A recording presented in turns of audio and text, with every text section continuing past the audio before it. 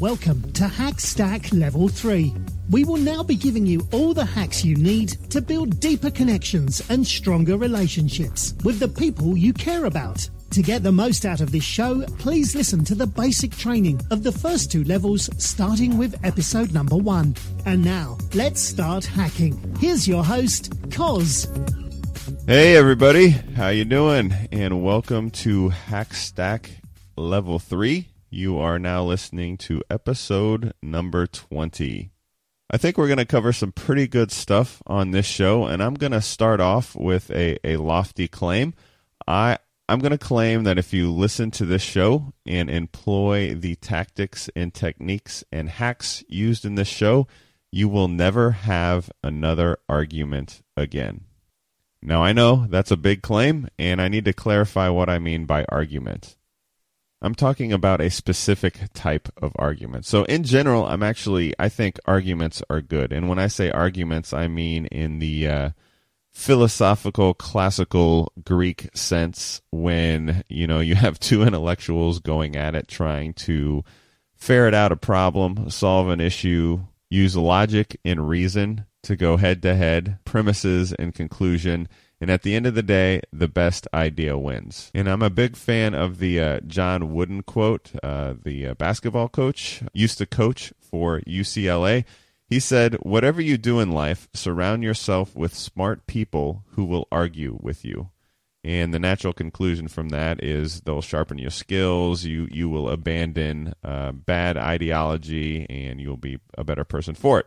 That, my friends, is not the type of argument I am talking about. When I say you'll never argue again, I mean the friend relationship type squabbling, nagging, nitpicking at someone you care about, or even someone you don't care about.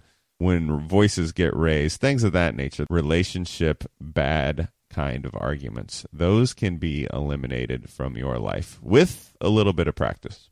Now, after the last show, we talked about how important questions are, and I'm going to start off with a series of questions. I want you to answer these as I ask them, just kind of make a note as to what your answers are. All right?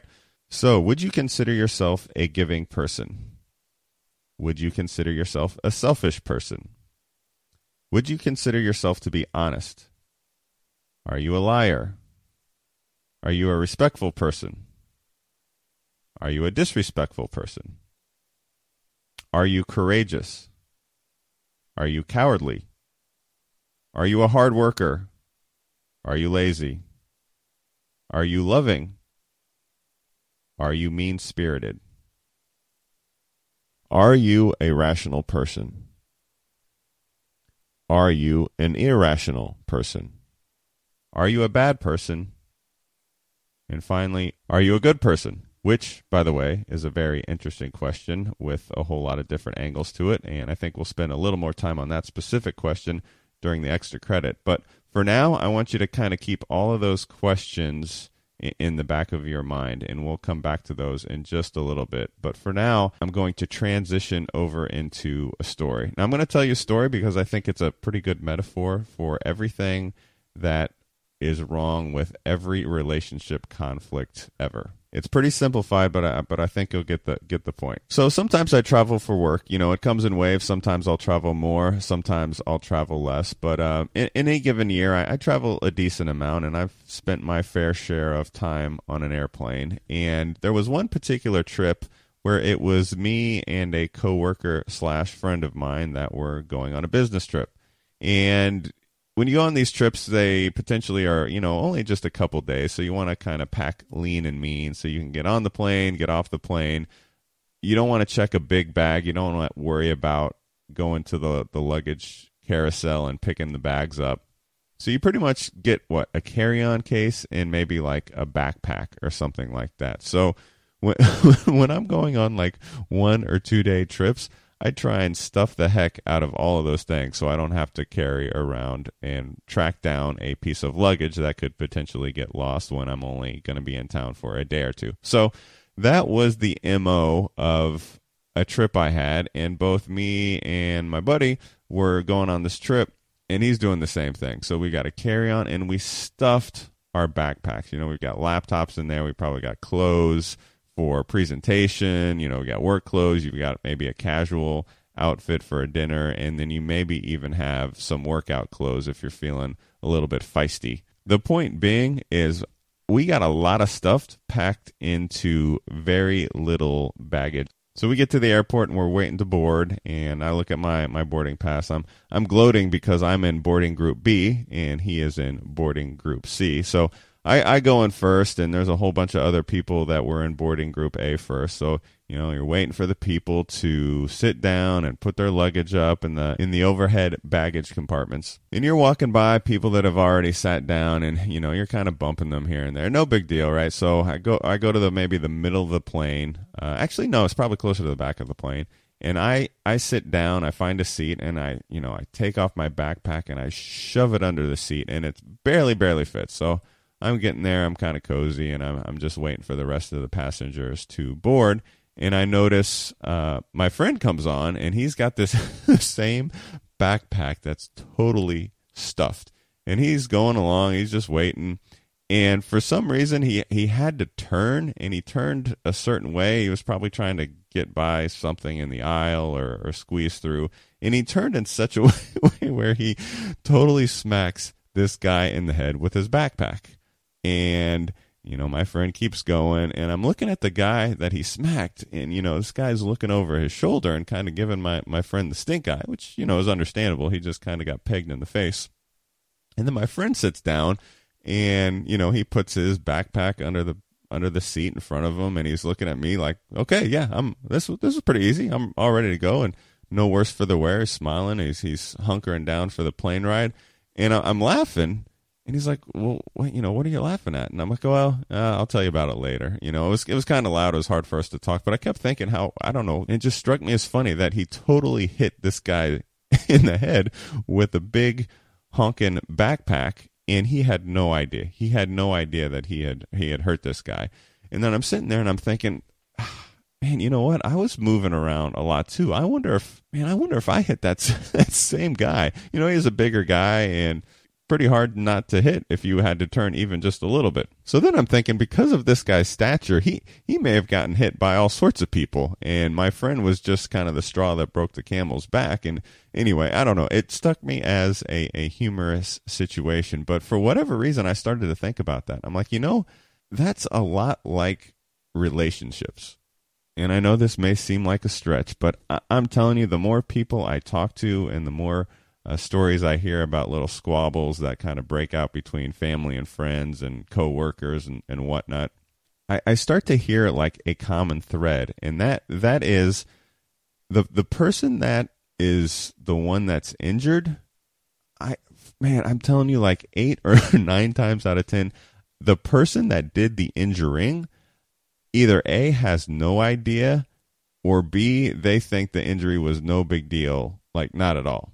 As in, oh yeah, I probably grazed that guy with the backpack. It's not a big deal. He's not hurt at all. He'll get over it. You look back, he's got like a bloody nose. Like there's just a disconnect between the injury that's felt by the person that's injured and the perceived injury of the person that's kind of doing the hurting. And that's pretty much the root of all conflict, right? So you have person A that hit person B with a backpack. All right. So there's a metaphor. Now stay with me. So person B is injured. Now person A probably doesn't know that he even hit or hurt person B.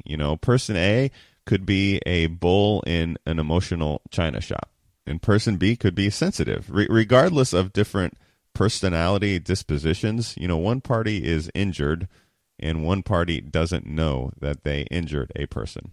So what happens? Well, the person that got hurt thinks about it. They kind of mull this over in their head. They're like, oh, this guy should apologize to me, and he's not apologizing. Oh, I'm really mad at this person.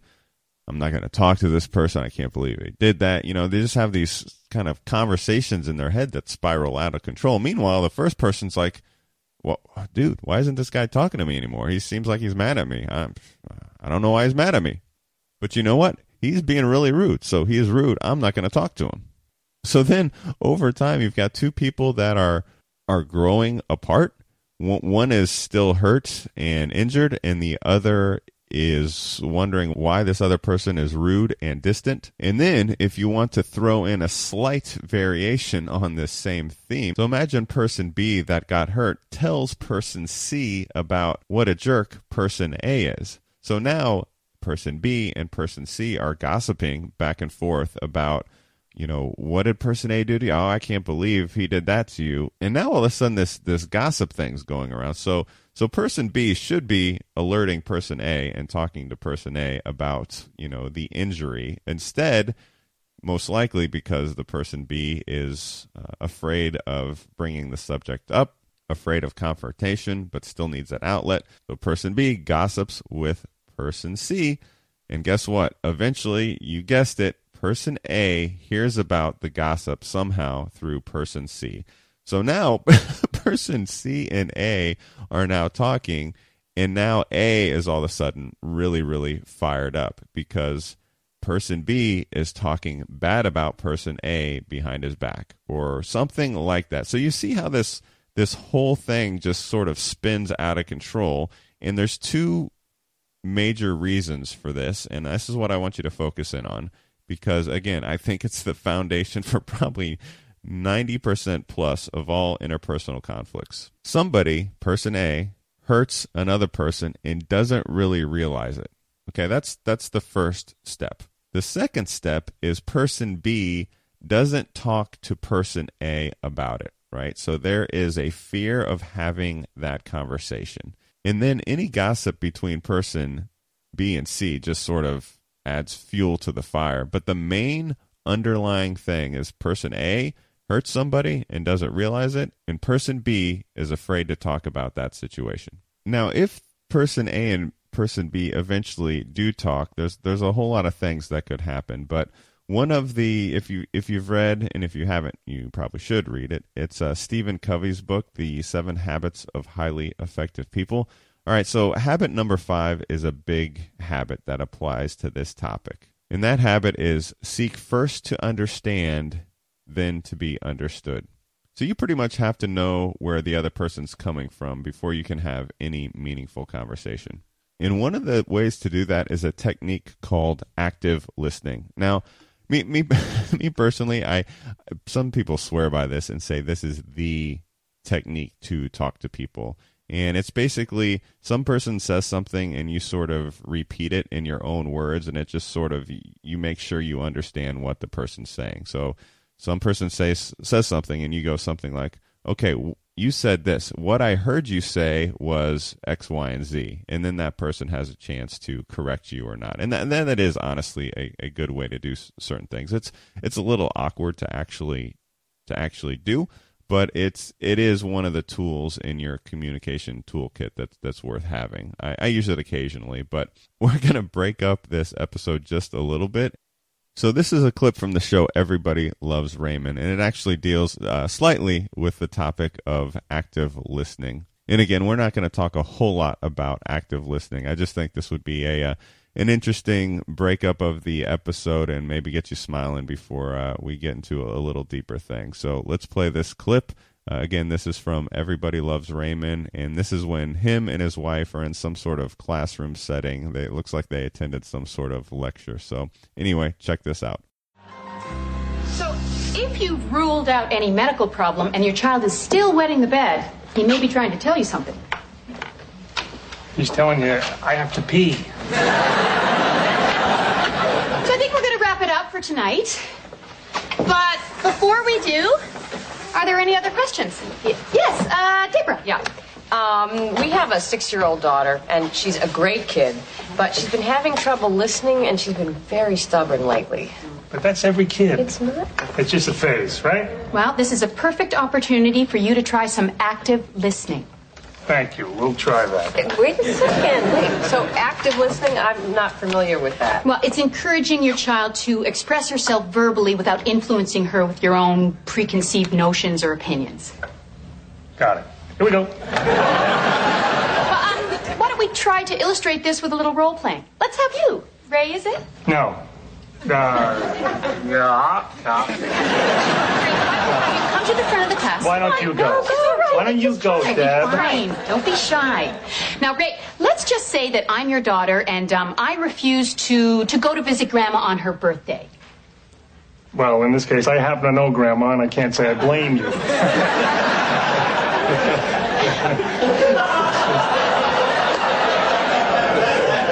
Just hypothetically, Ray, all right? Now, let's just say, Ray, that you want to get from your daughter what she's really feeling. Go ahead. Do it. Okay, daughter, you have to go to Grandma's house. I'm not going. Well, you have to go. It's her birthday. I hate when you make me do things. Look, I'm not making you go, okay? It's Grandma's birthday. There aren't going to be many more of them. Oh.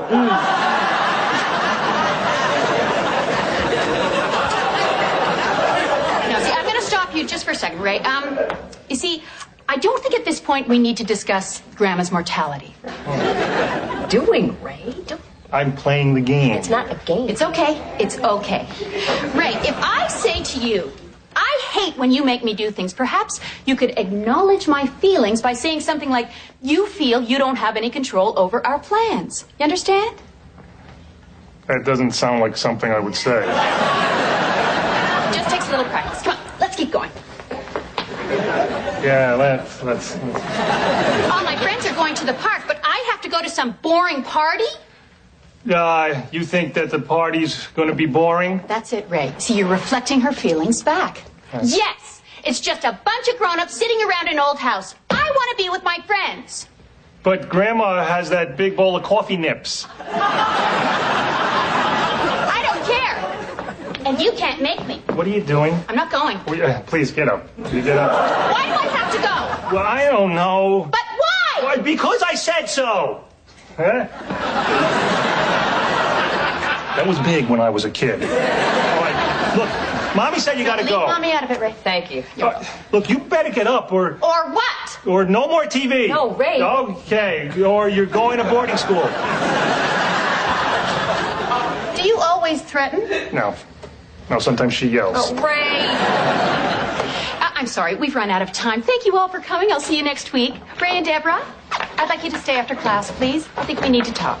Okay, I hope you enjoyed that humorous scenario and laughed a little bit, because now I am going to be a little bit more direct and maybe make you feel kind of bad. Well, feel bad in a good way, hopefully, if that makes any sense. So I want you to imagine for a moment that you are walking through a bookstore. And I know bookstores are few and far between these days, given the rise of Amazon and online book purchasing. But anyway, imagine you're going through a bookstore and you see a book, and the title of the book is called Talking to Crazy. And the subtitle is How to Deal with the Irrational and Impossible People in Your Life. Now, think about that title. And now think about how many people that you know could read that book and stand to read that book and could benefit by reading a book like that. And to be clear, this is not like clinical crazy, like insane. This is garden variety crazy, just people acting, irrational and not making a whole lot of sense in their interactions with you. Like, how many people do you know that you would love that they read that book? You're like, oh yeah, my friends, my coworkers, my parents, my brothers, my sisters, my family, my cousins, like everybody, everyone could stand to read that book. It would make my life so much easier if people read that book, because you know what? All these people are crazy. Now for a second, go back to all those questions I asked you. Are you a mean person? Are you a nice person? Are you a hard worker? Are you lazy? And two of the questions were, one, are you a rational person? The other one was, are you an irrational person? Well, the answer to all of those questions, they were all sort of trick questions, but the answer to all of them is yes.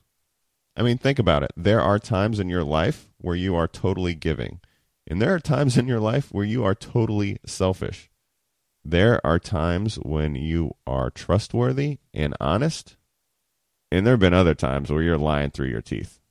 We've all been hardworking. We've all been lazy. And guess what? We've all been rational and completely fine and completely logical in how we talk, in our decisions. And there's been times where we've been flat out crazy, like completely irrational. So who is this book for, Talking to Crazy? Is it possible that maybe you and I are the crazy ones that need to read this book? Well, I'm going to argue that that is in fact the case. So when I first came across this title, I'm like, oh, this sounds like an interesting book. I could maybe think of some people that could stand to read this book, or, you know, what it claims that it can provide for someone. So I went ahead and gave it a listen. And honestly, at first, I wasn't a big fan. I had actually stopped reading the book. You know, it's a psychologist that wrote this, and he talks about the three brains. There's like a reptilian brain and a middle brain and some upper rational brain. He was kind of losing me on some of that stuff.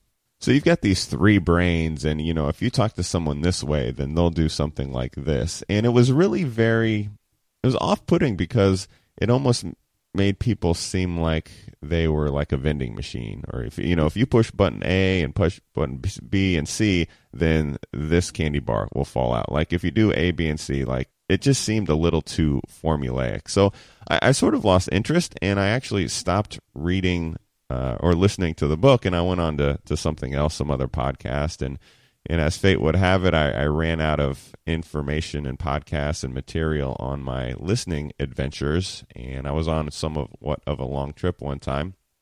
So I'm like, you know what, I'll give this another try.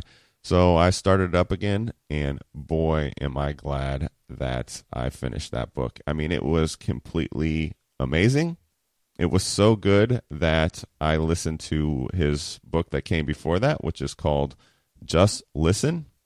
And I'm going to strongly recommend both those books, almost to the point of it being a requirement, similar to The Power of Habit way back when. It's just something you need to know, because these interpersonal relationship conflicts come up constantly.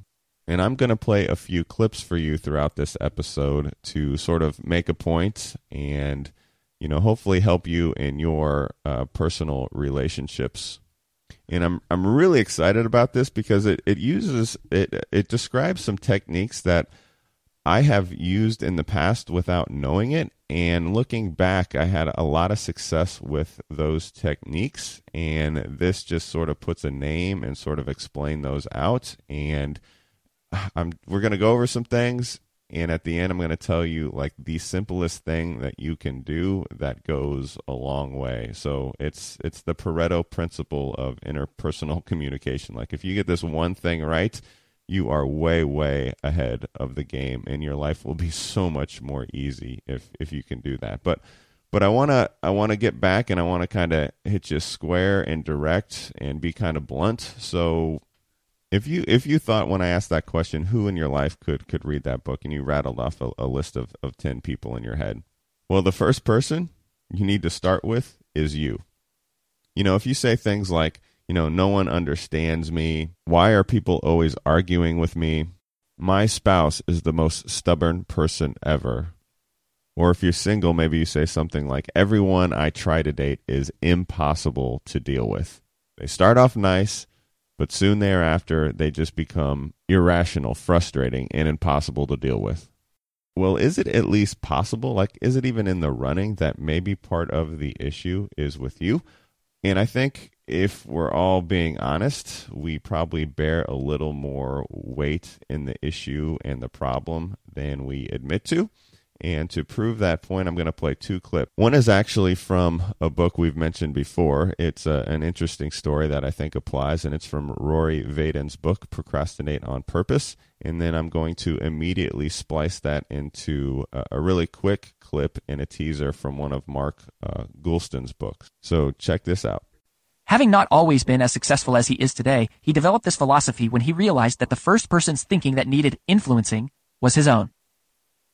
He starts in April of 2005, I had been with Tom James for 15 years, and I had only managed to recruit one person into my organization that hadn't left. I was coming off of a month where I sold 26 units, which some of our top salespeople do in a single day.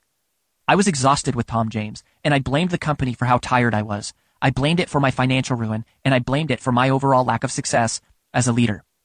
I decided to take another job, but I actually called a meeting with some of the senior executives at Tom James so that I could give them a piece of my mind before I left the company. I'd set it up so that I could tell them how pathetic they were, and so I could finally take a few parting shots at them on my way out. The meeting was in Houston, and I lived in Austin, and I was too broke to fly, so I drove. During the course of that drive, I reflected on my career and the 15 people I had hired, of which 14 had quit. I reflected on all of the different leaders I had been transferred to at my request.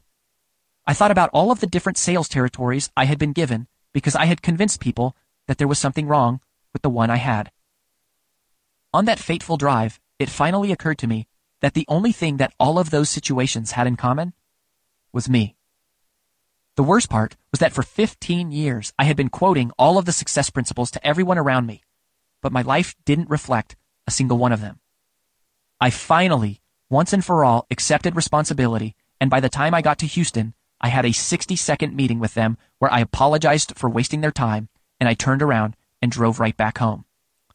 Rather than quitting the company, I resolved that I was going to stay and shape my thinking in a way that I would take accountability for everything. If a Scud missile hit my house, it was going to be my fault for moving there. I decided that I was going to force my thinking to be about what I was grateful for rather than about what things I did not have. I chose a leadership strategy that focused on helping influence the thinking of the people around me in directions that were positive for their own lives. And everything radically changed. Around that time, I was privileged to be mentored by several great people, including Todd Brown, Dave Weichel, and our CEO of more than 30 years, Jim McKiernan. They helped shape my thinking in that not only was I supposed to set a good example in sales, but also to influence the thinking of the people around me with timeless principles that will help them to become a success. They also taught me to spend my time with things and people that I can really influence and to let go of the things I cannot control. While much is written in psychology about being happy with yourself, happiness is actually more closely tied to how you perceive and emotionally react to the events and people around you. That's because people who perceive the world as positive or negative will react to it positively or negatively. If you perceive the people around you negatively, you'll react negatively toward them. And in return, they'll consciously or unconsciously change their own behavior, reacting more negatively toward you. For example, irritability begets irritability, and anger begets anger. It's a self-fulfilling prophecy. And so is the opposite. If you perceive people as loving, kind, caring, and trustworthy, they will be more likely to see you in the same way. To see other people in the best light, and to allow them to see you in the best light, you need to explore your own worldview, and if necessary, change it.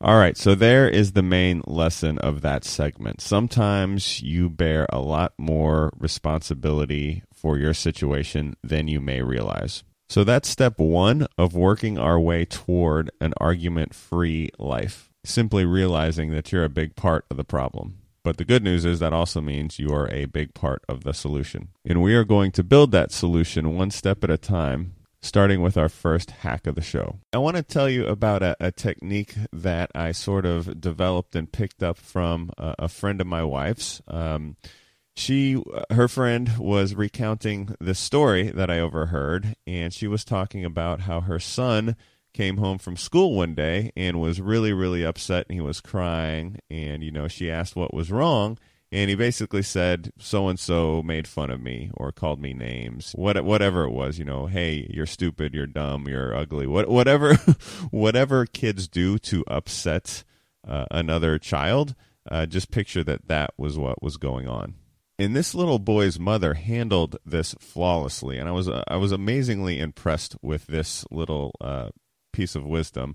But she goes, hey, you're a pink elephant. And the boy is crying and he's upset, but she asked that question and he's kind of stunned, and that stops him. He's like, no, I'm not a pink elephant. Yeah, sure you are. You're a pink elephant. No, mommy, no, I'm not a pink elephant. Okay, so what would you do if someone called you a pink elephant like I'm doing now? What if someone called you a pink elephant at school? Well, I guess I'd probably laugh because I know I'm not a pink elephant. I mean, that's just silly. I'm not pink and I'm not an elephant. So she goes on to say, well, I want you to, every time someone calls you a name or says something to you, I want you to just imagine that they're calling you a pink elephant. Because when someone calls you dumb or slow or ugly or whatever other hateful things that these other kids say, you know you are not those things, right? You are not dumb. You are very smart.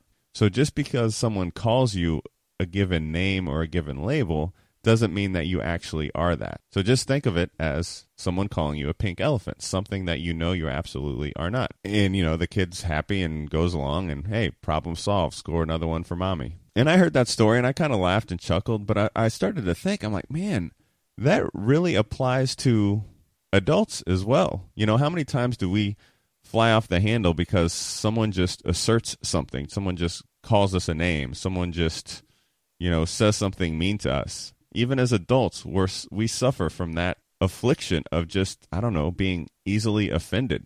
So, and I know this may sound like it's easier said than done, but I want you to use that in your own life, like the pink elephant hack. Anytime someone says something mean to you, just think that they're calling you a pink elephant. And honestly, you just have to kind of sit back and sort of do a quick evaluation, right? There's two things. Either whatever the person called you or whatever mean comment or hateful thing that someone said towards you, there's only two options. It's either true or false, but you just evaluate it. If someone you just met or you don't know all that well says something to you that sort of hurts your feelings, first off, they don't know you. How would they know that about you, whatever it is that they said? So that seems like a strictly false statement. So they may as well call you a pink elephant.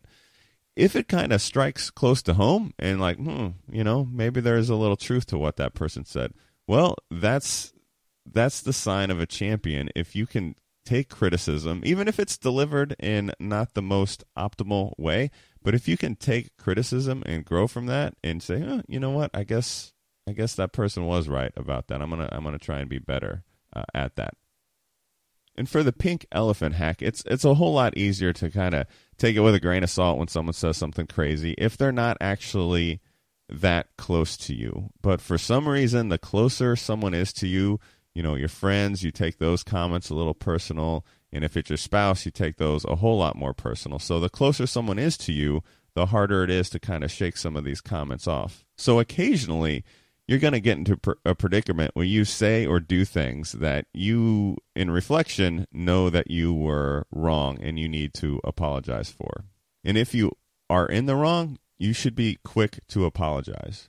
So how would your life look if you were slow to anger and quick to apologize? I think things are starting to head in the right direction if you can develop character traits like that. So I'm going to play this clip.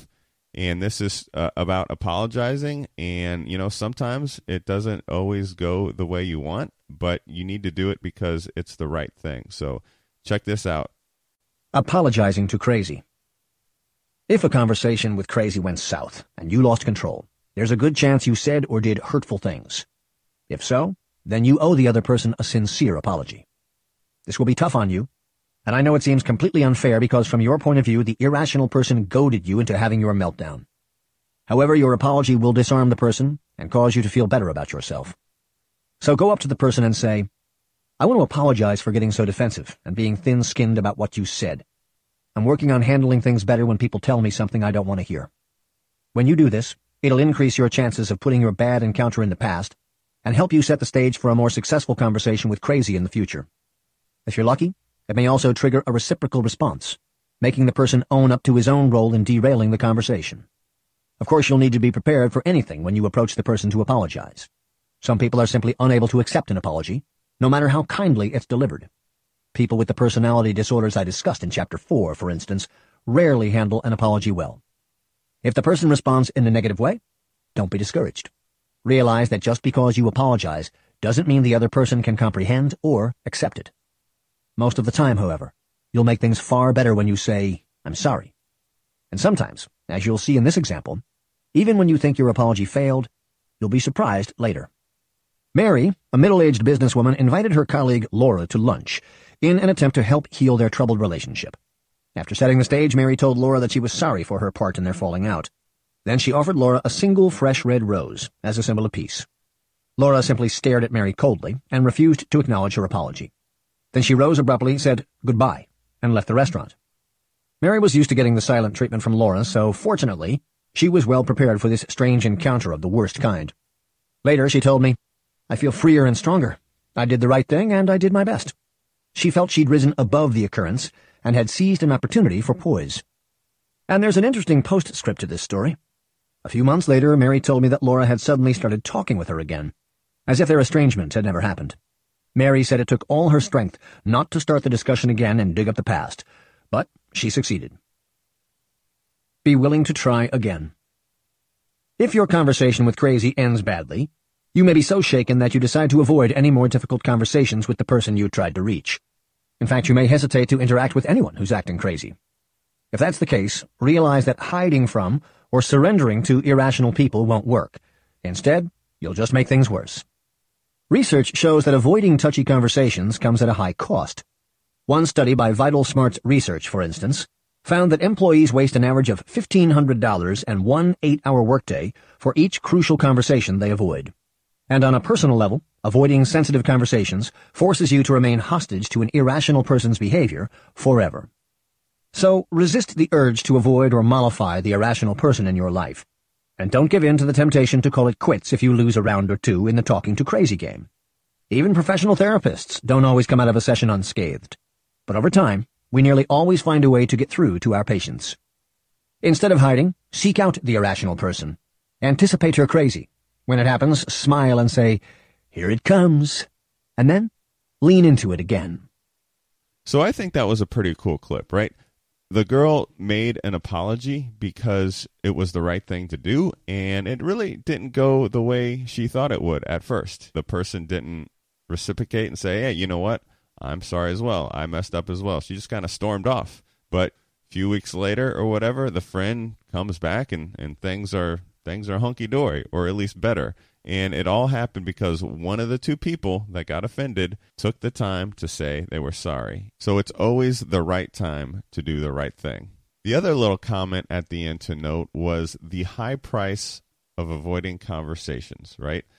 So avoiding hard conversations come at a very high price. Now, they try to quantify that from a workplace setting with time and days off work and lack of efficiency and things like that. But the real high price comes in your personal life. When you avoid hard conversations, you're not really solving anything. You're just pushing something down the road further and making it even harder and more awkward.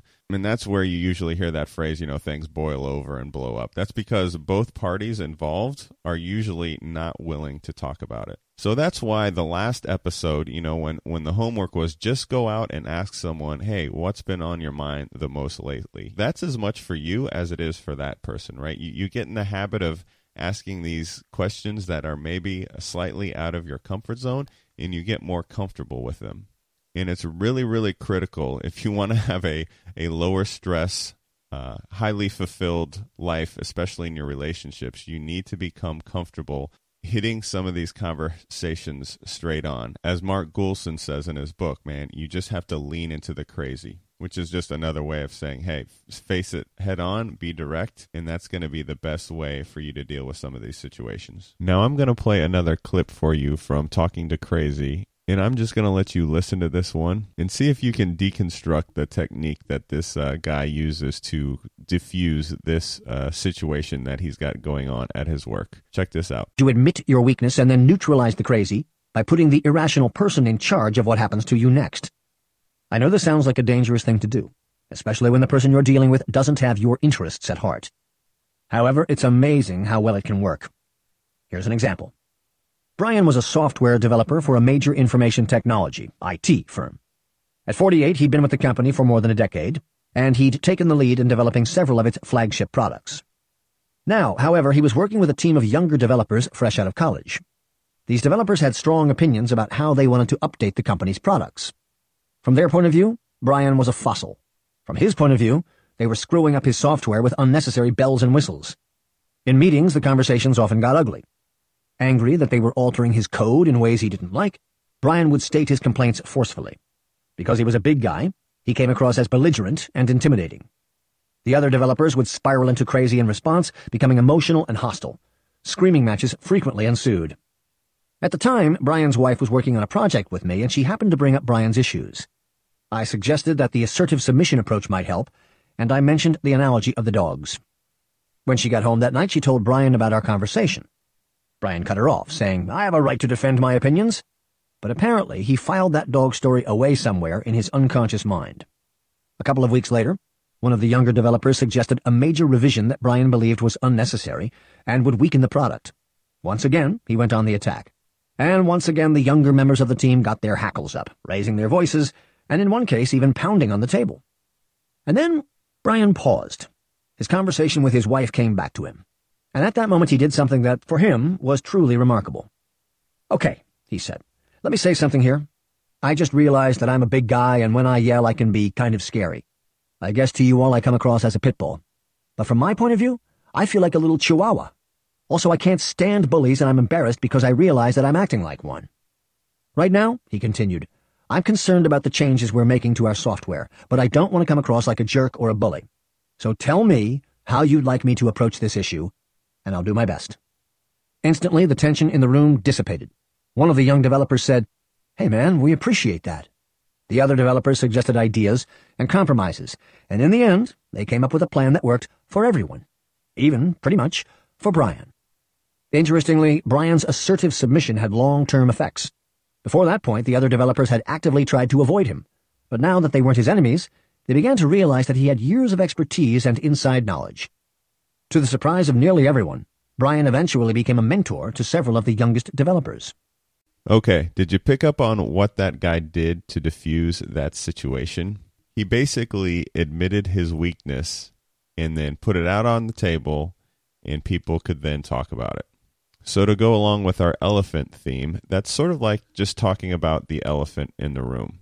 It's those things that everyone knows is true and needs to be talked about, but sometimes people are just a little bit afraid to talk about that. So you want to give people an excuse to talk about those things. Because once you expose that elephant, the lines of communication will start to open up, and that's what we're after. And not only will the lines of communication will open up, but also before they open up, there may be a little poison that spews out. And you need to get through that poison before you can advance the conversation in a healthy and productive way. And here's what I mean by poison. See, people go through sort of an emotional road rage sometimes. And I'm sure most of you guys are familiar with road rage. You either have a little bit of it yourself or you've witnessed it. But basically, you can take two civil, ordinary, nice people, and then you put them behind the wheel of a 6,000-pound SUV, and all of a sudden these same nice people become fearless, and they do things and say things that they would never do otherwise, right? Someone cuts off a sweet, petite mother of two, and it doesn't matter if the guy that cut her off is an NFL linebacker. That little petite sweet girl can yell obscenities like a sailor, flip the bird, and do all sorts of other crazy things that she wouldn't do otherwise, right? If that same guy cuts her off at the grocery store, is she going to do that? Well, probably not, right? Because there's just something about seeing someone face to face. There's no protection there. You're exposed. You know, you have this sense of security. It's probably a false sense of security when you're behind the wheel of a car, and it gives some people road rage. Well, the same thing can happen in your mind when someone emotionally cuts you off, so to speak. Like we talked about earlier, if you got smacked in the head with a backpack, all of a sudden you're an injured party. So when you've been hurt or offended and are also at the same time afraid to say anything about it, all these crazy thoughts will build up in your head, and they kind of stew and get worse.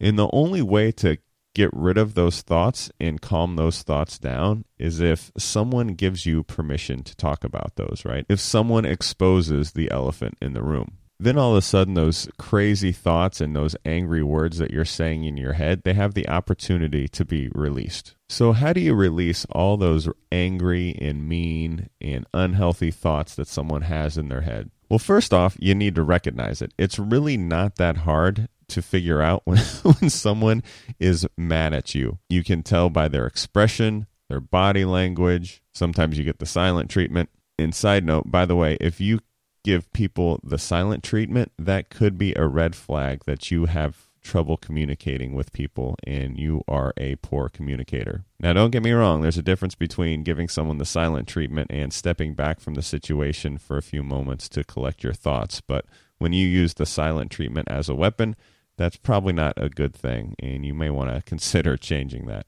Anyway, the point being is it's pretty easy to see when people are upset at you. So when you're in that situation, what do? Well, let's rewind and go back to the questions that I asked you earlier in the show. What were those questions? Are you giving? Are you selfish? Are you honest? Do you tell lies? Are you loving? Are you mean-spirited? Right? So if you picture all those qualities kind of in columns, right? If you look at your life, you've got a column of good things and a column of bad things. For example, for simplicity's sake, let's say you have two columns, a nice column and a mean column. And every time you do something nice, you get a check mark in the nice column. And every time you do something mean, you get a check mark in the mean column. So let's again say that you have, 7 check marks in the nice column and 3 check marks in the mean column. Well, this is what happens when you get in an argument. And you'll probably notice this right away. Someone will be mad at you and point out one of those mean check marks. And they're usually pointed out with some blanket statements, which me and my wife refer to as gunpowder statements because they tend to explode and start arguments. Those are things like anytime you use always and never, that's a really good indication that a nice little nasty argument is about to brew. So someone will say something like, "You are never there to help me out when I need it. I'm the person that has to do everything around here. All you care about is yourself," etc., etc. So you get the point, right? So someone's mad and all they're doing is they're looking at that mean column and they completely and totally forget about the 7 good things or nice things that you've done. And then in return, the other person starts to do the same thing. "Oh yeah? You say I'm never there to help you? Well, I can't remember the last time you helped me."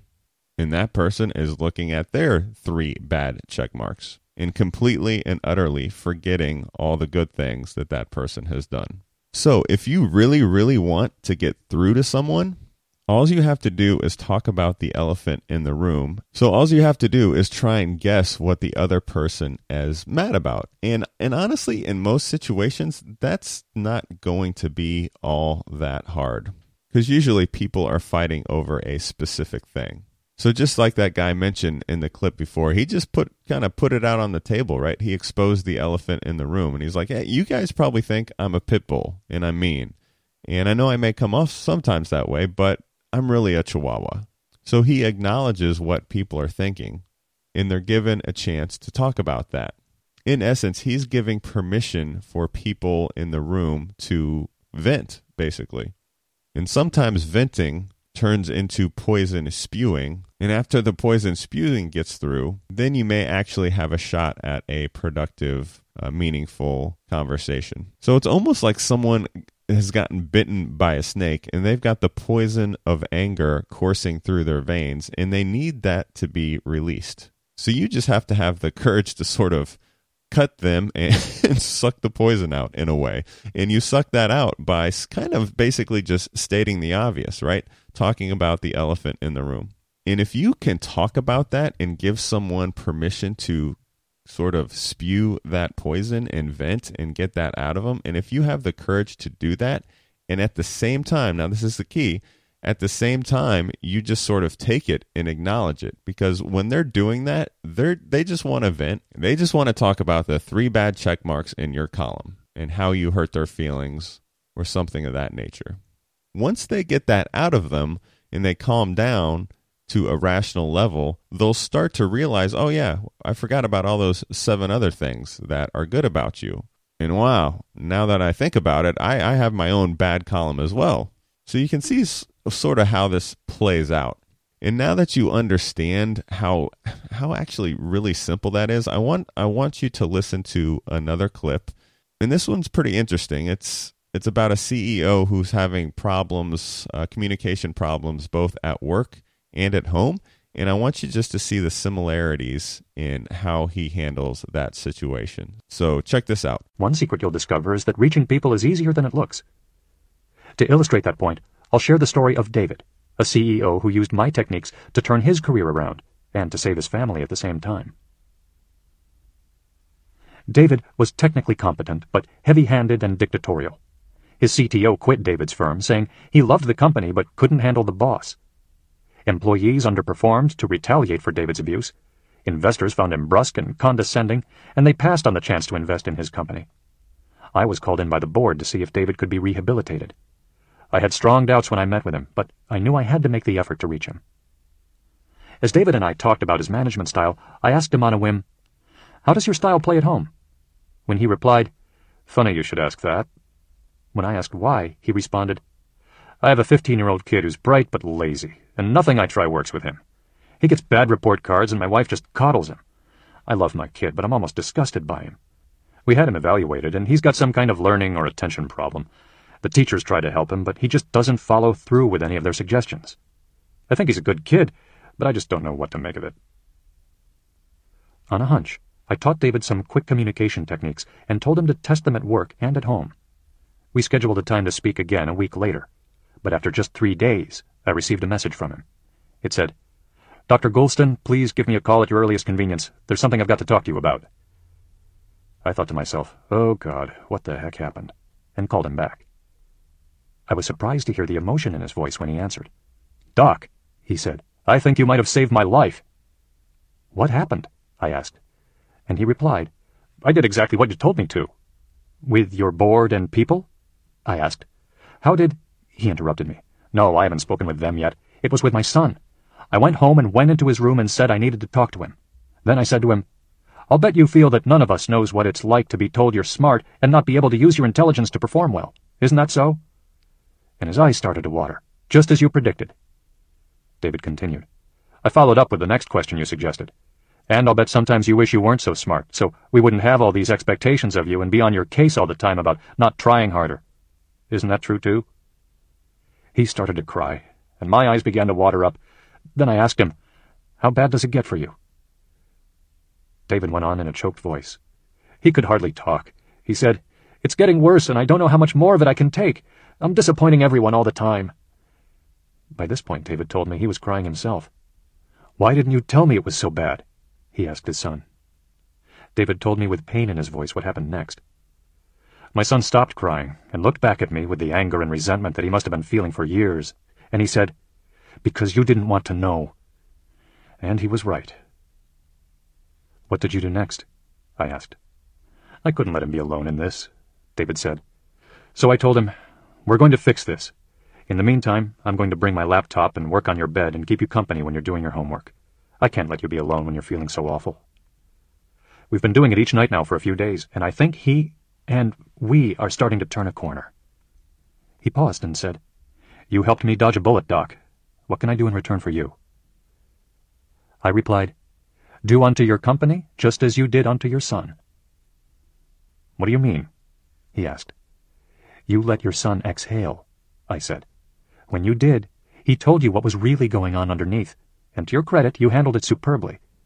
You have a load of people, from board members to your management team, who view you exactly as your son did, and they also need to exhale about their frustration with you." David set up 2 meetings, one with his board and one with his executive team. He said the same thing to each group. He started off sternly. "I've got to tell you that I'm really very disappointed," at which point both groups steeled themselves, preparing to take a tongue-lashing. "I'm very disappointed in how I've jumped on all of you, and then have been closed off to input from all of you, when you've steadfastly been trying to protect this company and me from me.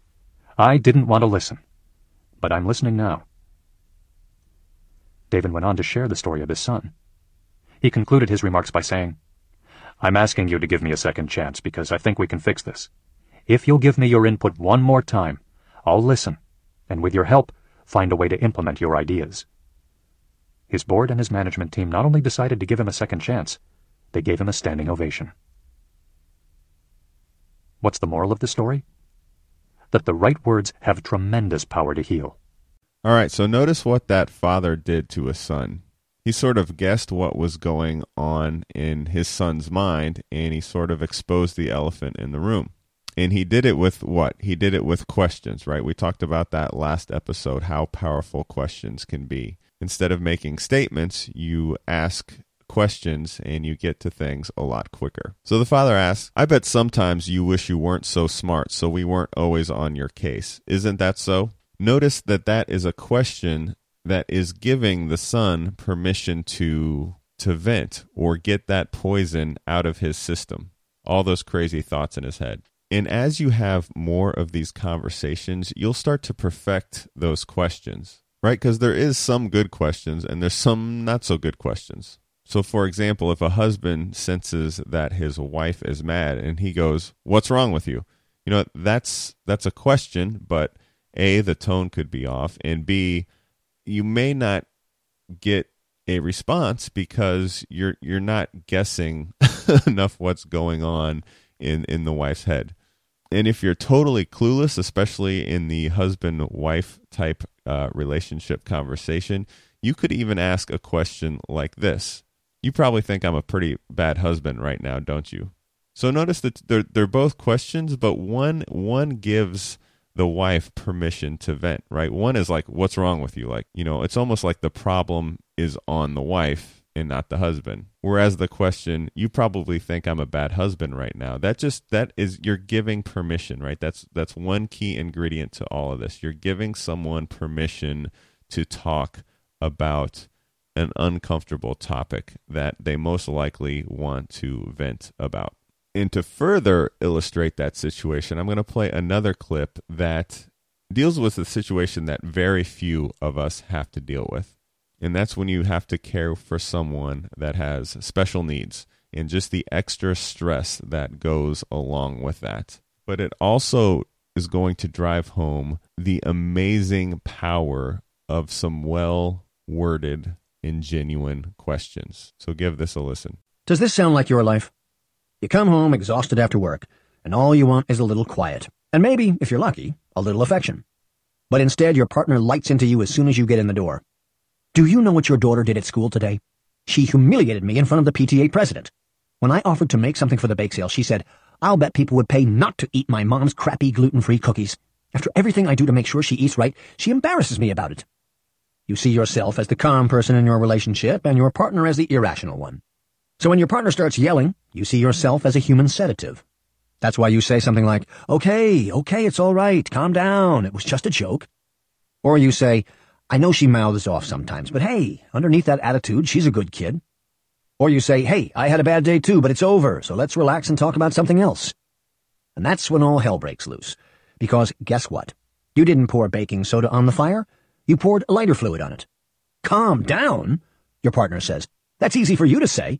She doesn't pull crap like this on you because she hardly even knows you. I don't even know you. That's because you're married to your job. And furthermore, where is that milk I asked you to pick up on your way home from work? Don't you listen to anything I say? What's happening here? You're being calm, sensible, and rational. And you're totally screwing up. Your partner doesn't need a human sedative right now. Your partner needs a human shock absorber. Just ask Ben, who learned this lesson the hard way. When I think of my marriage, it's Bambi meets Groundhog Day, Ben told me. What do you mean? I asked. Nearly every day when I leave work, I feel like a cute little baby deer romping through the forest and looking forward to seeing my family. And then, wham! Angie hits me with a shotgun blast about something I did wrong or says, we've got a problem. It happens in seconds, almost like she can't wait to lay into me. I don't even have a chance to take my jacket off. What happens after that? I asked. I try to calm her down, but that just makes her go ballistic. Tell me a little about Angie, I said. She's actually terrific, said Ben. I'd be lost without her. She works and she also handles most of what goes on in our house. That includes dealing with our 8-year-old son Jack, who has severe autism. And it includes taking care of our 12-year-old daughter, Abby, who's easier to manage but still a handful. Angie is a control freak and a bit of a perfectionist, and the kids drive her crazy. Ben told me that Angie's parents divorced when she was 11. Her dad is pretty much out of the picture now, but her mom is always criticizing her. Angie feels like she can't ever please her. Do you think Angie got her critical and perfectionistic nature from her mom? I asked. Absolutely, he said. But to Angie's credit, she can't stand those qualities in herself. However, when she's stressed, and Jack does that to her every day, her worst side comes out. I looked Ben straight in the eye and asked, do you think Angie ever wished that Jack had never been born, or even worse, that he were out of her life? Maybe permanently? Whoa, Ben blurted out. He looked shocked, but he was quiet for a minute. Then he said, I guess she's sort of hinted once or twice on really bad days that she wished he'd never been born, but I've never heard her say the rest of it. So she's never told you that she wished Jack was dead? I asked. That's crazy. No, of course not. How could you suggest such a thing? Ben said, alarmed by my question. Because when we're under a huge stress, as controlling, perfectionistic Angie is when she's dealing with Jack acting at his worst, we become distressed, I said. And when we become distressed, our lower brain takes over, and all we can think about is escaping. I asked Ben if Angie dealt with Jack's behaviors or her own anger about those behaviors by giving Jack or herself a timeout. Wow, that's exactly what she does. How did you know that? Ben asked. Simple, I said. As you said, Angie's a good person and doesn't want to be like her mother. When Jack pushes her buttons, she needs to do something physically to prevent herself from becoming cruel or maybe even abusive. That's why she knows that either Jack or she needs a timeout. Similarly, she needs to do something emotionally to prevent herself from thinking cruel thoughts. That's where you come in, Bambi. What do you mean? Ben asked. If Angie's unconscious mind is saying to her, the only way for this problem to be over is for Jack to die, she can't possibly allow herself to feel such a thought. So she takes it out on you, which explains why nothing you say or do makes it better. That's because the issue isn't about you. The issue is Angie wanting to get away from thoughts and feelings that would cause her to feel horrible about herself. Ben's eyes began to tear up. Wow, it all makes sense now, he said. What can I do? There's an awkward term in psychology called mediated catharsis, I said. It means feeling some of the awful feelings she's feeling and talking with her about them. For instance, you can say, Angie, do you ever hate Jack and wish he was gone from our lives and your life? Because if I were you, I think I might think that a lot. In fact, I think if I didn't have you dealing with him, I might think that myself, and it's a devastating thought. Saying that will help her feel less alone and less like an awful person. On a practical level, I also told Ben that he needed to reduce Angie's stress by taking on more of the load at home. Don't wait for her to tell you, I said, because that will just stress her out more. Ben tried my suggestions. And while things aren't always totally peaceful when he comes home, they're way, way better now. Most nights, Ben gets a hi, or even a hug from Angie when he gets home, not a shotgun blast. Mediated catharsis will work with any emotional person who needs to vent, but it's an especially good choice if you're dealing with a partner who's taking care of demanding young children or antagonistic teens, or one who's handling the responsibility of caring for an aging parent. Here's why. As parents, we believe we need to love our children every moment. As a result, when children do truly awful things, as all kids do sometimes, parents are scared by the hostile thoughts they have toward their kids. So they redirect their negative feelings toward a safer target. In this case, that's you. Most people feel they need to love their parents unconditionally. So if they think unthinkable thoughts about those parents, dealing with her cancer is so awful, I wish she would just die, you'll have a target on your back. In shrink terms, this is called displacement.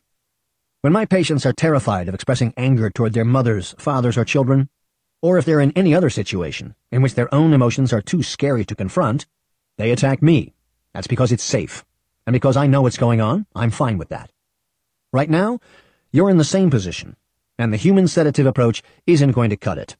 Instead, you should do what Ben learned to do. Be a human shock absorber.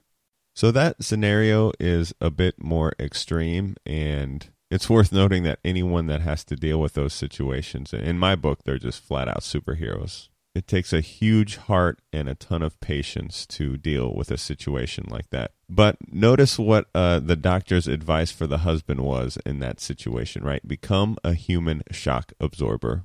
And basically just let your wife vent. And that's really no different than some of these other more run-of-the-mill situations that you'll face. If you can develop a thick skin and just let people vent and realize that all they're doing is looking at your bad column, or maybe they're just simply frustrated and taking it out on you. Either way, if you can be compassionate about that instead of trying to prove that you're right or point out all the things in their bad column, you are going to go a long way to having some very smooth and fulfilling relationships. So just keep that in mind. Now we're nearing the end of the show, and I got just another couple clips for you. And this one's a little bit more real world. This is simply a husband and wife that have been married a long time and just flat out don't get along anymore. And this scenario is a little more practical in an everyday real world sense. So I'm going to play this since I think a lot of you guys can relate to this. Here it is. "Hello, Jack," I said over the phone. "This is Dr. Goulston returning your call. How can I help you?" "My wife, Susie, and I have been having problems for a long time," Jack began. "We've seen a couple of therapists, and we've finally separated, with me moving out into a month-to-month apartment. But now I realize that I don't want a divorce. I'd like to give it another try, and several people said you might be able to help." He added that Susie also wanted to try again. I explained to Jack that my approach was highly structured and non-negotiable, and I added, "I need you and Susie to be totally on board with how the first 40 minutes will go before I will agree to meet with you." Jack and Susie agreed to my terms, so we scheduled a session during which I gave each of them an opportunity to air their complaints. To their credit, they were able to avoid interrupting each other, one of the rules I'd outlined. They also followed my rule about venting part of the time and suggesting solutions for their problems the rest of the time. When they were done, they looked at me expectantly. Clearly, they assumed that I was eager to discuss their respective grievances in depth. Instead, I said, "Everything the two of you have said, down to the last word, is irrelevant." At that point, I could tell that Jack and Susie were finally in agreement about something. They both thought I was crazy. Odds are you think I'm crazy, too. After all, I began by specifically asking Jack and Susie to spell out all of the issues they thought were driving them apart. And then I told them that I couldn't care less about those issues. People don't expect a psychiatrist to say something like that. However, I was making an important point. It wasn't their actions that made their relationship toxic. It was their personalities. Looking at the two of them, I said, "I want to ask you if you agree with something. Can I proceed?" Yeah, said Frank. "Okay," said Susie, who seemed even less enthused. First, I showed them a sketch. See Figure 22-1 in the accompanying PDF. Then I said, "People's negative personality traits in a relationship fall into 3 concentric circles. The innermost circle represents our unforgiving streak. This is what gets triggered when someone upsets or frustrates us. Everybody has an unforgiving streak. Even Mother Teresa had one. If we don't keep this streak under control, we can become 100% unforgiving. That is what bitter people are, 100% unforgiving. Do you each know someone like that?" They nodded. "Not very fun to be around, right?" They nodded again. I went on. "If your unforgiving streak overtakes you, it overflows and crosses over into the next outer circle, which houses your retaliatory streak. When that happens, you focus on getting back at the person you feel has offended you. You do this either by hurting the person directly or by doing something to yourself. For instance, going on a drinking or spending binge." I continued. "Finally, if neither of you can control this retaliatory streak, it crosses over into the outermost circle, which represents estrangement. At this point, you look at each other with an expression that says, 'I don't know you. I don't like you. It's over.'" I asked the two of them, "Can you see how that applies to you?" And looking thoughtful, they said yes. So I proceeded to the next phase. "Would you each also agree that every day, nearly everyone has an upsetting, disappointing, or frustrating experience?" Again, they nodded. "Also," I continued, "would you agree that there's a continuum as to how people react in this situation? At the most positive end are people who don't like it, but can take the hit and avoid going ballistic at someone else or beating up on themselves. They show poise under pressure, and we admire them and would like to be like them. Agreed?" They said yes. "On the most negative end," I went on, "are people who treat the slightest inconvenience or upset as a major catastrophe and scream at others or mercilessly beat up on themselves. These are the people we least like, least want to be around, and least want to be like. That's because they're infantile, and we find their actions repulsive." Again, they nodded. "Now, here is where all of this applies to the two of you," I said. "In the context of your relationship, both of you are like addicts. You're addicted to reacting to upsets in an infantile, repulsive way. Your behavior is unforgiving. It's retaliatory. And it's why you became estranged, could no longer stand to be around each other, and split. Make sense?" "Yes," they replied. They saw the problem. Now we just needed to solve it. And I knew how. "From this day forward," I told them, "I want you to become sponsors for each other." Each day, I explained, they would work on developing emotional toughness and the ability to handle upsets, frustrations, and disappointments without going off the deep end. They'd practice taking the hit and dealing with it more maturely. I outlined strategies for taking hits with poise, which, by the way, are the same strategies I discussed in Section 2. Then I got to the heart of the matter. I want you to keep track of each situation in which you triumph over your negative emotions. Maybe you stop yourself from yelling at your kids when they're whining in the car. Maybe you stay calm instead of screaming at someone at work who makes a careless error. Or maybe you're very patient with a difficult parent. Then you're going to share your triumphs with each other at the end of the day. And if you have setbacks, you can share those as well, because your partner isn't your enemy anymore. Your partner is now your sponsor. Jack and Susie did what I asked. It wasn't easy, and sometimes they backslid. But over the next few months, a remarkable thing happened. Instead of harping on each other's shortcomings, they started telling me how much they respected each other. They started looking at each other, smiling at each other, and touching each other in the way that people who are in love do. And a year later, they renewed their wedding vows. Over the course of my early years as a psychiatrist, I used this approach with many couples who were divorced or separated and wanted to get back together. And here's what I found. After 6 weeks, many of these couples said their relationship was better than ever. After 12 weeks, many said they were better as individuals than they ever had been. After 18 weeks, many commented that other people were asking them what had happened. In one case, the couple chuckled and replied, "We decided to grow up." Why does this approach work so well? Because it gives each partner something to aspire to. As long as both people are involved in deal-making, they're still focused on either getting their way or reaching a compromise. With this approach, they transcend the transactional and become people who are better than either of them thought was possible, people they are proud to be. On top of it all, the two people help each other achieve this remarkable goal. They cheer each other on, they offer each other pats on the back, and they keep each other committed. In the process, they begin loving and respecting each other again. I hope now you realize that developing emotional toughness is a skill that can be learned. That's actually a throwback concept from clips we've played before from the book Mindset, right? There's either a growth mindset or a fixed mindset. Once you realize that you can become more skilled at this stuff, the whole world opens up. So I really, really like that advice of keeping a journal or just being really aware of how you triumph over your negative emotions. Each time your kids frustrate you and you don't raise your voice or yell at them, you have increased your emotional toughness capacity just a little bit. Same thing if a coworker gets mad at you, or anyone else for that matter. I really want you to think about the people that are not that close to you that are really causing you frustration. Probably the easiest example would be a coworker. If a coworker frustrates you and you can't remain calm and in control, I mean, that should be a slam dunk. If they're flying off the handle, you should be calm, cool, and collected. Because if you can't do that in that scenario, it's going to be 10 times harder to keep your calm during an issue with someone you love at home, whether that's a spouse or a child or a teenager or whatever. It's like you have no chance of staying in control if you can't control the little things and the little frustrations. So use those little opportunities to increase your emotional toughness capacity, and you'll thank yourself later on for it when you're in a discussion or argument with someone you truly care about. So here is the last clip of the show, and we're going to talk about just that. How do you increase that capacity?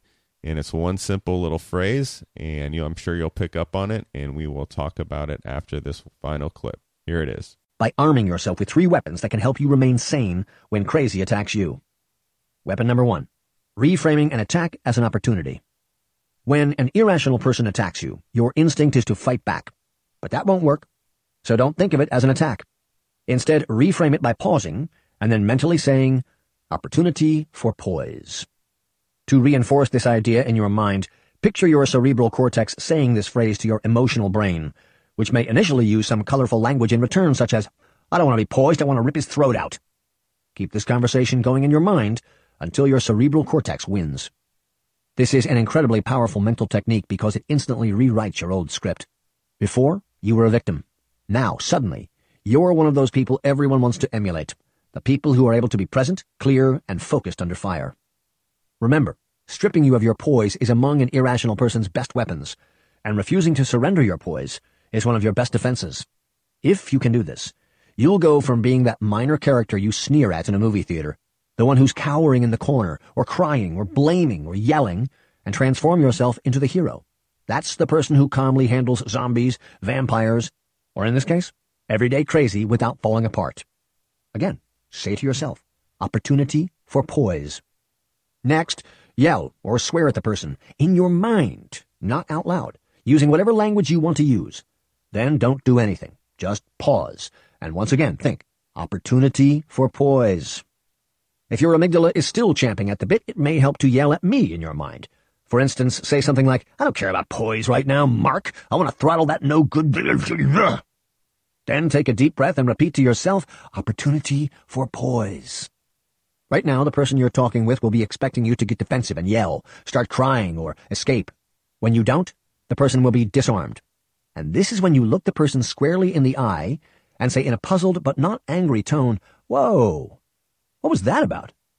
As you do this, watch closely. You'll notice that the person becomes upset because her verbal grenades didn't wound you, so she may say even more cruel and hurtful things. If that happens, here's what you do. Simply repeat, yeah. And that too. What was that about? When you do this, you're likely to trigger a psychological response called an extinction burst. This happens when someone discovers that an old, reliable trick no longer works. Rather than giving up, the person will escalate the behavior to see if doing it more will work. Let the person go off verbally on you again. Then say something like this. I can't say I like your tone or style, but just so I don't miss the point you're making, what is it exactly that you'd like me to get from this? Not the best delivery on your part, but going forward, in your mind's eye, what exactly do you want me to start doing, and what do you want me to stop doing so we don't have this conversation again? Eventually, if you keep demonstrating poise, the person you're talking with will realize that lashing out wildly doesn't work anymore. At this point, you can steer the conversation back to more positive ground. And even if you still don't succeed in talking to Crazy that day, you can feel proud of your own behavior. One note. You may find it hard to keep your poise if you grew up with parents who went off the deep end every time they fought. If so, say to yourself, the more defensively I react, the more insecure I will look, and the more vulnerable to attack I will become. In addition, I'll be acting like my parents, and I don't want to model them. Weapon number 2. Picturing your mentors. Facing down Crazy all on your own is a tough thing to do, but you don't need to be alone if you can call on the people you've looked to in your life as mentors. If you start feeling tense, think of your current or past mentors and supporters. Pause and take a deep breath. Then picture them beside you and think about what they'd advise you to say or do. This can give you an instant burst of wisdom and courage. I have 6 deceased mentors, and in my mind's eye, I picture all of them supporting me as I go through stressful situations. As I do this, I feel a wave of gratitude toward them. I pause and let their love in, remind myself not to act on my impulses, which is advice they all gave me at one point or another, and then mentally thank them for making me stronger by believing so deeply in me. Think of this approach as calling for mentor backup. Here's how to do it. Number 1. When an irrational person's arrows start hitting their mark, and you feel yourself losing control, pause for a moment. If possible, say that you need to go to the bathroom or get a drink of water so you can leave the situation for a moment. Otherwise, just don't say anything for a few minutes. Number 2, once you've put your conversation on hold, think of 2 or more people who've loved and supported you. It doesn't matter whether or not they're alive. Number 3, think of the reasons you're grateful to these people. Spend a few minutes feeling their love for you. Then imagine the advice they'd give you about your current situation. Number 4, mentally thank your mentors. If you're fortunate to still have them in your life, make a point to thank them for real later on. Number 5, rejoin the conversation. One reason this approach works is that it's impossible to feel gratitude and anger simultaneously. When you allow gratitude to take over, you knock anger out, and that lets you return to your conversation with a clearer and more positive mindset. The second reason it works is that even when your brain refuses to let you think clearly on your own, it can still call up sane advice from your mentors. And since that advice comes from people you love and respect, you're likely to follow it. Weapon number 3, the 8-step pause. If you're talking to Crazy and you sense that you're on the verge of falling into an amygdala hijack, you need to put the brakes on, and fast. Otherwise, you'll become just as irrational as the person you're trying to reach. One of the best ways to stop an incipient amygdala hijack in its tracks is simply to pause. Pausing causes your amygdala to simmer down, allowing you to regain control of yourself and the situation. The 8-step pause is the best way I know to do this. The 8-step pause. Step 1. Physical awareness. Identify and pinpoint the physical sensations you're feeling right now. Complete this sentence. Right now, I'm physically feeling... Fill in the blank with whatever physical sensation you're feeling. For instance, a knot in my stomach or tension in my head. Step 2. Emotional awareness. Attach an emotion to the physical sensation. Complete the sentence, and now I'm feeling... Fill in the blank with the emotion you're feeling. noting how intensely you're feeling it. For example, very angry, to completely capture your emotion in words. Step 3. Impulse awareness. Put your impulse into words. Complete this sentence. This feeling makes me want to... Fill in the blank with your immediate emotional reaction. For example, tell my husband I hate him. Step 4. Consequence awareness. Give yourself a reality check before you do something you'll regret. Complete this sentence. If I respond this way, what's likely to happen is... Fill in the blank with all the possible consequences. For example, I'll feel better for a moment and then feel guilty or embarrassed afterward. Step 5. Insight awareness. Gain insight into the situation and your own response to it. Complete this sentence. Now that I'm a little calmer, I can see that I might be overreacting or taking the situation too personally in this way. Fill in the blank, identifying any misperceptions you might have. For example, you might say, I took what my wife said far too personally, when she was just trying to point my attention to a behavior I really do need to correct. Step 6. Solution awareness. Come up with a better solution than what you were going to impulsively do. Complete this sentence. A better thing to do would be... Fill in the blank with something that might work out better.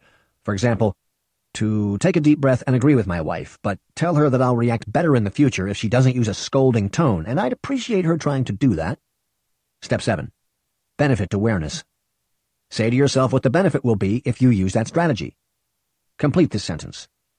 If I try that better strategy, the benefits will be... Fill in the blank, listing as many benefits as possible. For example, we won't get into an argument, my wife will feel validated, and I will feel more assertive about what I need from her. Step 8. Let's go awareness. Commit to taking action. Fill in the blank. Now that I did the first 7 steps, what I am going to do is, for example, try what I came up with in step 6 and not wait for another argument to tell my wife how to give me constructive criticism in the future.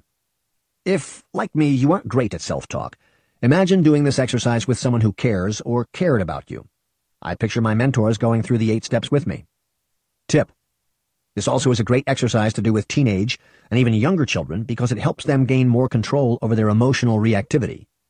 When you do this with a child, you are actually teaching the child's mind to listen to her upper rational brain, instead of being hijacked by the amygdala and thrown into her lower fight or flight brain. Training yourself to be saner. Staying in control during a conversation with an irrational person, or during any life crisis, is hard, especially at first. That's because you need to remain calm, even as you're experiencing a nearly overwhelming urge to give in to anger or fear. The 3 techniques I describe in this chapter will help you battle your natural fight or flight instinct. However, these techniques won't come naturally at first. In fact, you may find yourself resisting the urge to try them. That's especially true if your life experiences make it hard for you to change long-standing behaviors. But if you're serious about successfully talking to crazy, these 3 tools are game changers. So make an effort to practice them every day, especially right before you meet with an irrational person. Talking to crazy is an Olympic-level skill, and you'll be less likely to experience defeat if you exercise beforehand and develop some serious mental muscle. All right, there you go. Dealing with crazy is an Olympic-level skill that you need to work hard at and try to develop as best you can.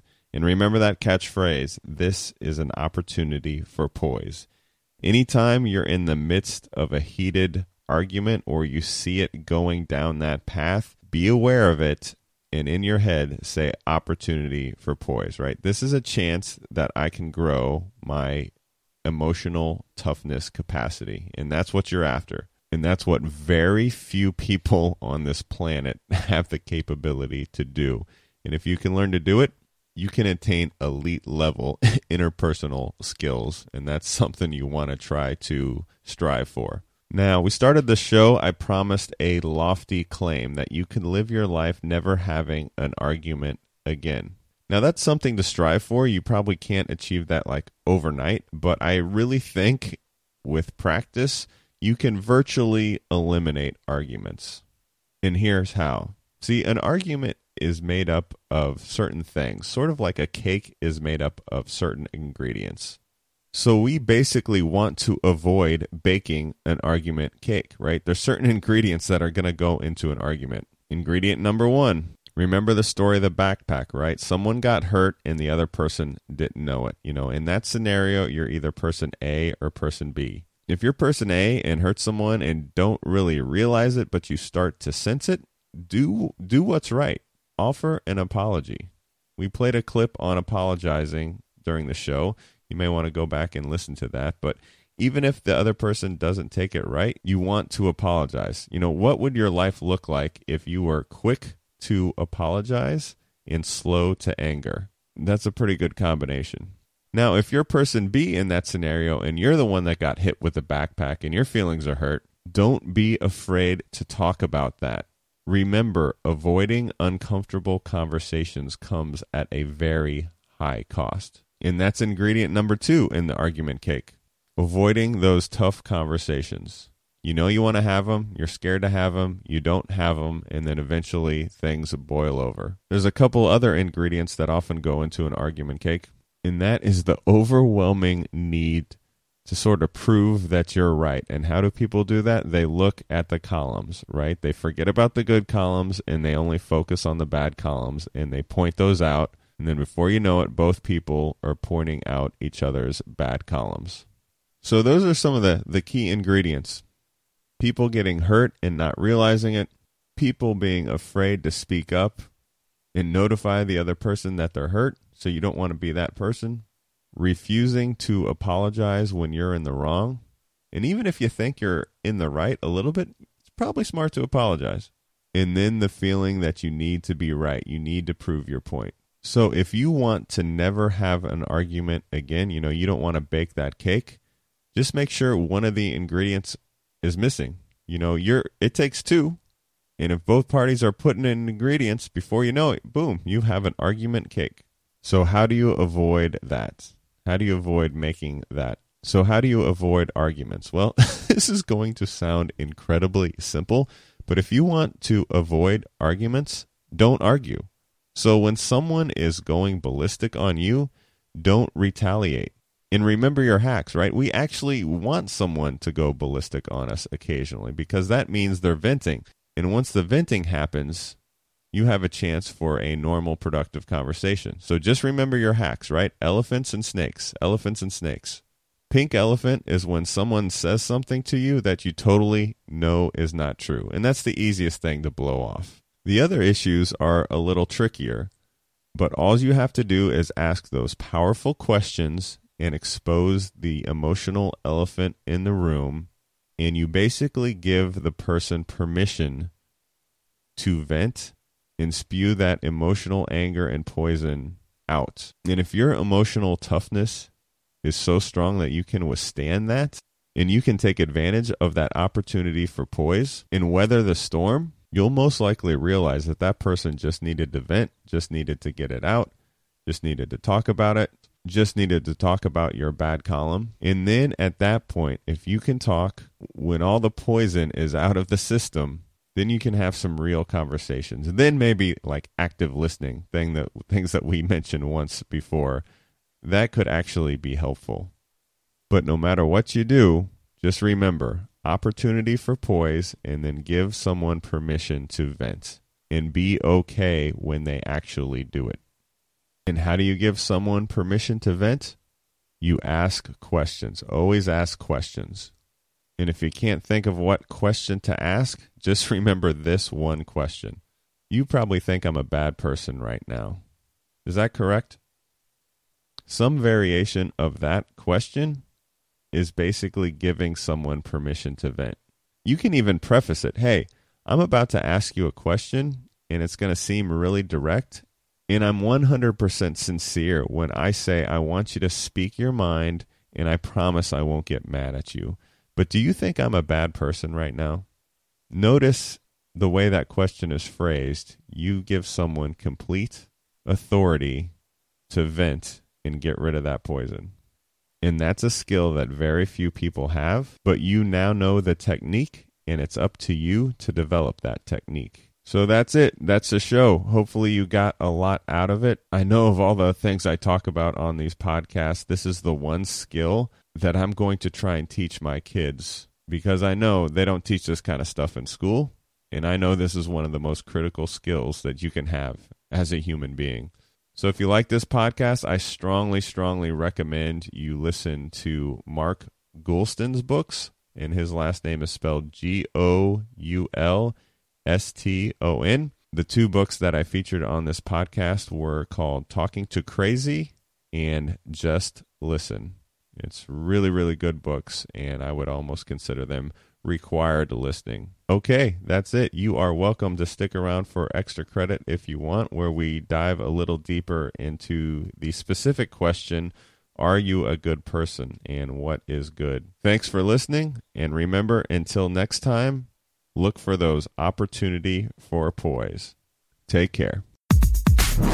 Thanks for listening. We hope you found a few nuggets of wisdom that you can apply to your life. Until next time, take action. Keep hacking and stacking your way to success.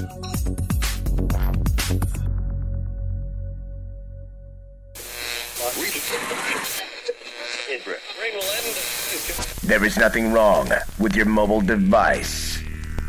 You are venturing into deeper meaning and higher learning. It's time for Extra Credit. Okay, welcome to Extra Credit, where we're going to talk about the question, are you a good person? Now, I have asked this question a whole bunch of times to a whole bunch of different people, and I never, and I mean never, have I ever heard anyone say that they are a bad person. Every single person I have ever asked this question, the answer is, yes, I'm a good person. And just to give you some perspective, I've even done some charity work inside of prisons, and I've asked prisoners who are doing life in prison if they're a good person, and they say yes. And what are people doing when they answer yes to that question? Well, back to the episode we just finished, people look at their good and their bad columns, and when they say they're a good person, they're only looking at their quote-unquote good column. And they're usually comparing themselves to someone that's worse than them, right? Someone who has more bad check marks in their bad column. So when you ask if someone's a good person, they usually say yes, but what they usually are implying is that, well, I'm a better person than this guy over here. So compared to another person, they may be looking pretty good. But when you compare yourself to a very, very high standard, things seem to change a little bit. So I'm going to play this extra credit clip for you and just think about how you would answer some of these questions. And it just illustrates the point that questions can be very powerful. And a lot of times they can highlight things that people already know, but they just haven't really thought a lot about. So this is just a guy on the street asking a whole bunch of different people variations of the same question. And here are some of their answers. If there is a heaven, do you think you get there? Are you a good person? Oh, yeah, for sure. God wouldn't be mad at me. I'm a good person morally. Yeah, I'm a good person. I'd hope so. Yes, sir. I believe in God. I believe in good. I don't do nobody no harm. If there's a heaven, do you think you're good enough to go there? Are you a good person? Yeah, I think I'm a good person. Why would you go to hell? Because of my lifestyle I'm living. There is no hell. I don't believe that there is a judgment. You don't? No, I don't believe that. But what's going to happen to Hitler on Judgment Day? He's in hell. How many lies have you told in your life?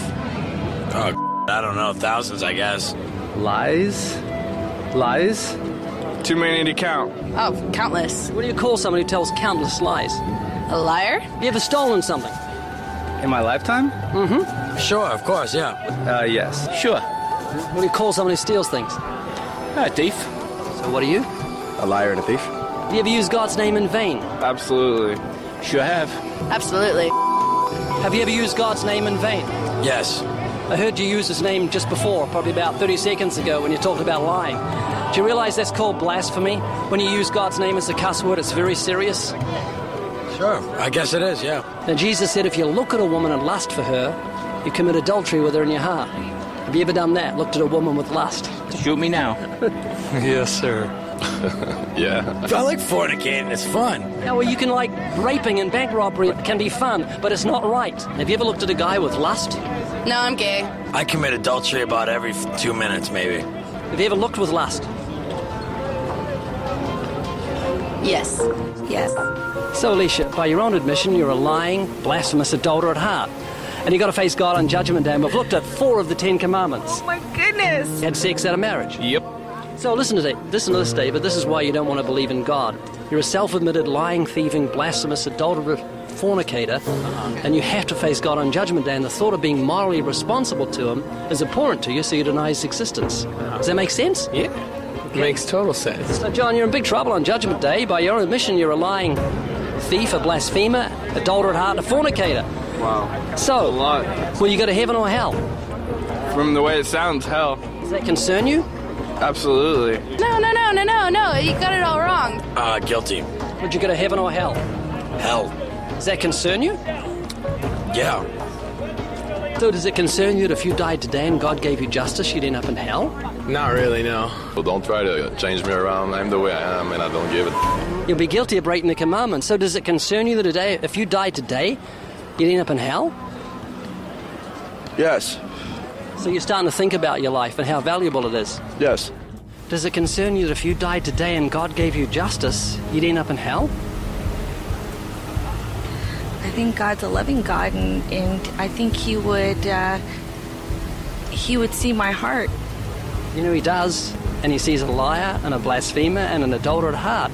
But if you're repentant, there's something you can actually do because of God's kindness to have all your sins forgiven. Do you know what God did for sinners? Any idea? He sent His Son, Jesus Christ, to the earth to die on the cross for the sinners. So if God judges you by the Ten Commandments on the Day of Judgment, do you think you'd be innocent or guilty? Guilty. Heaven or hell? Hell. Does that concern you? Yes, it does somewhat. You know, God gave you a conscience so you know right from wrong.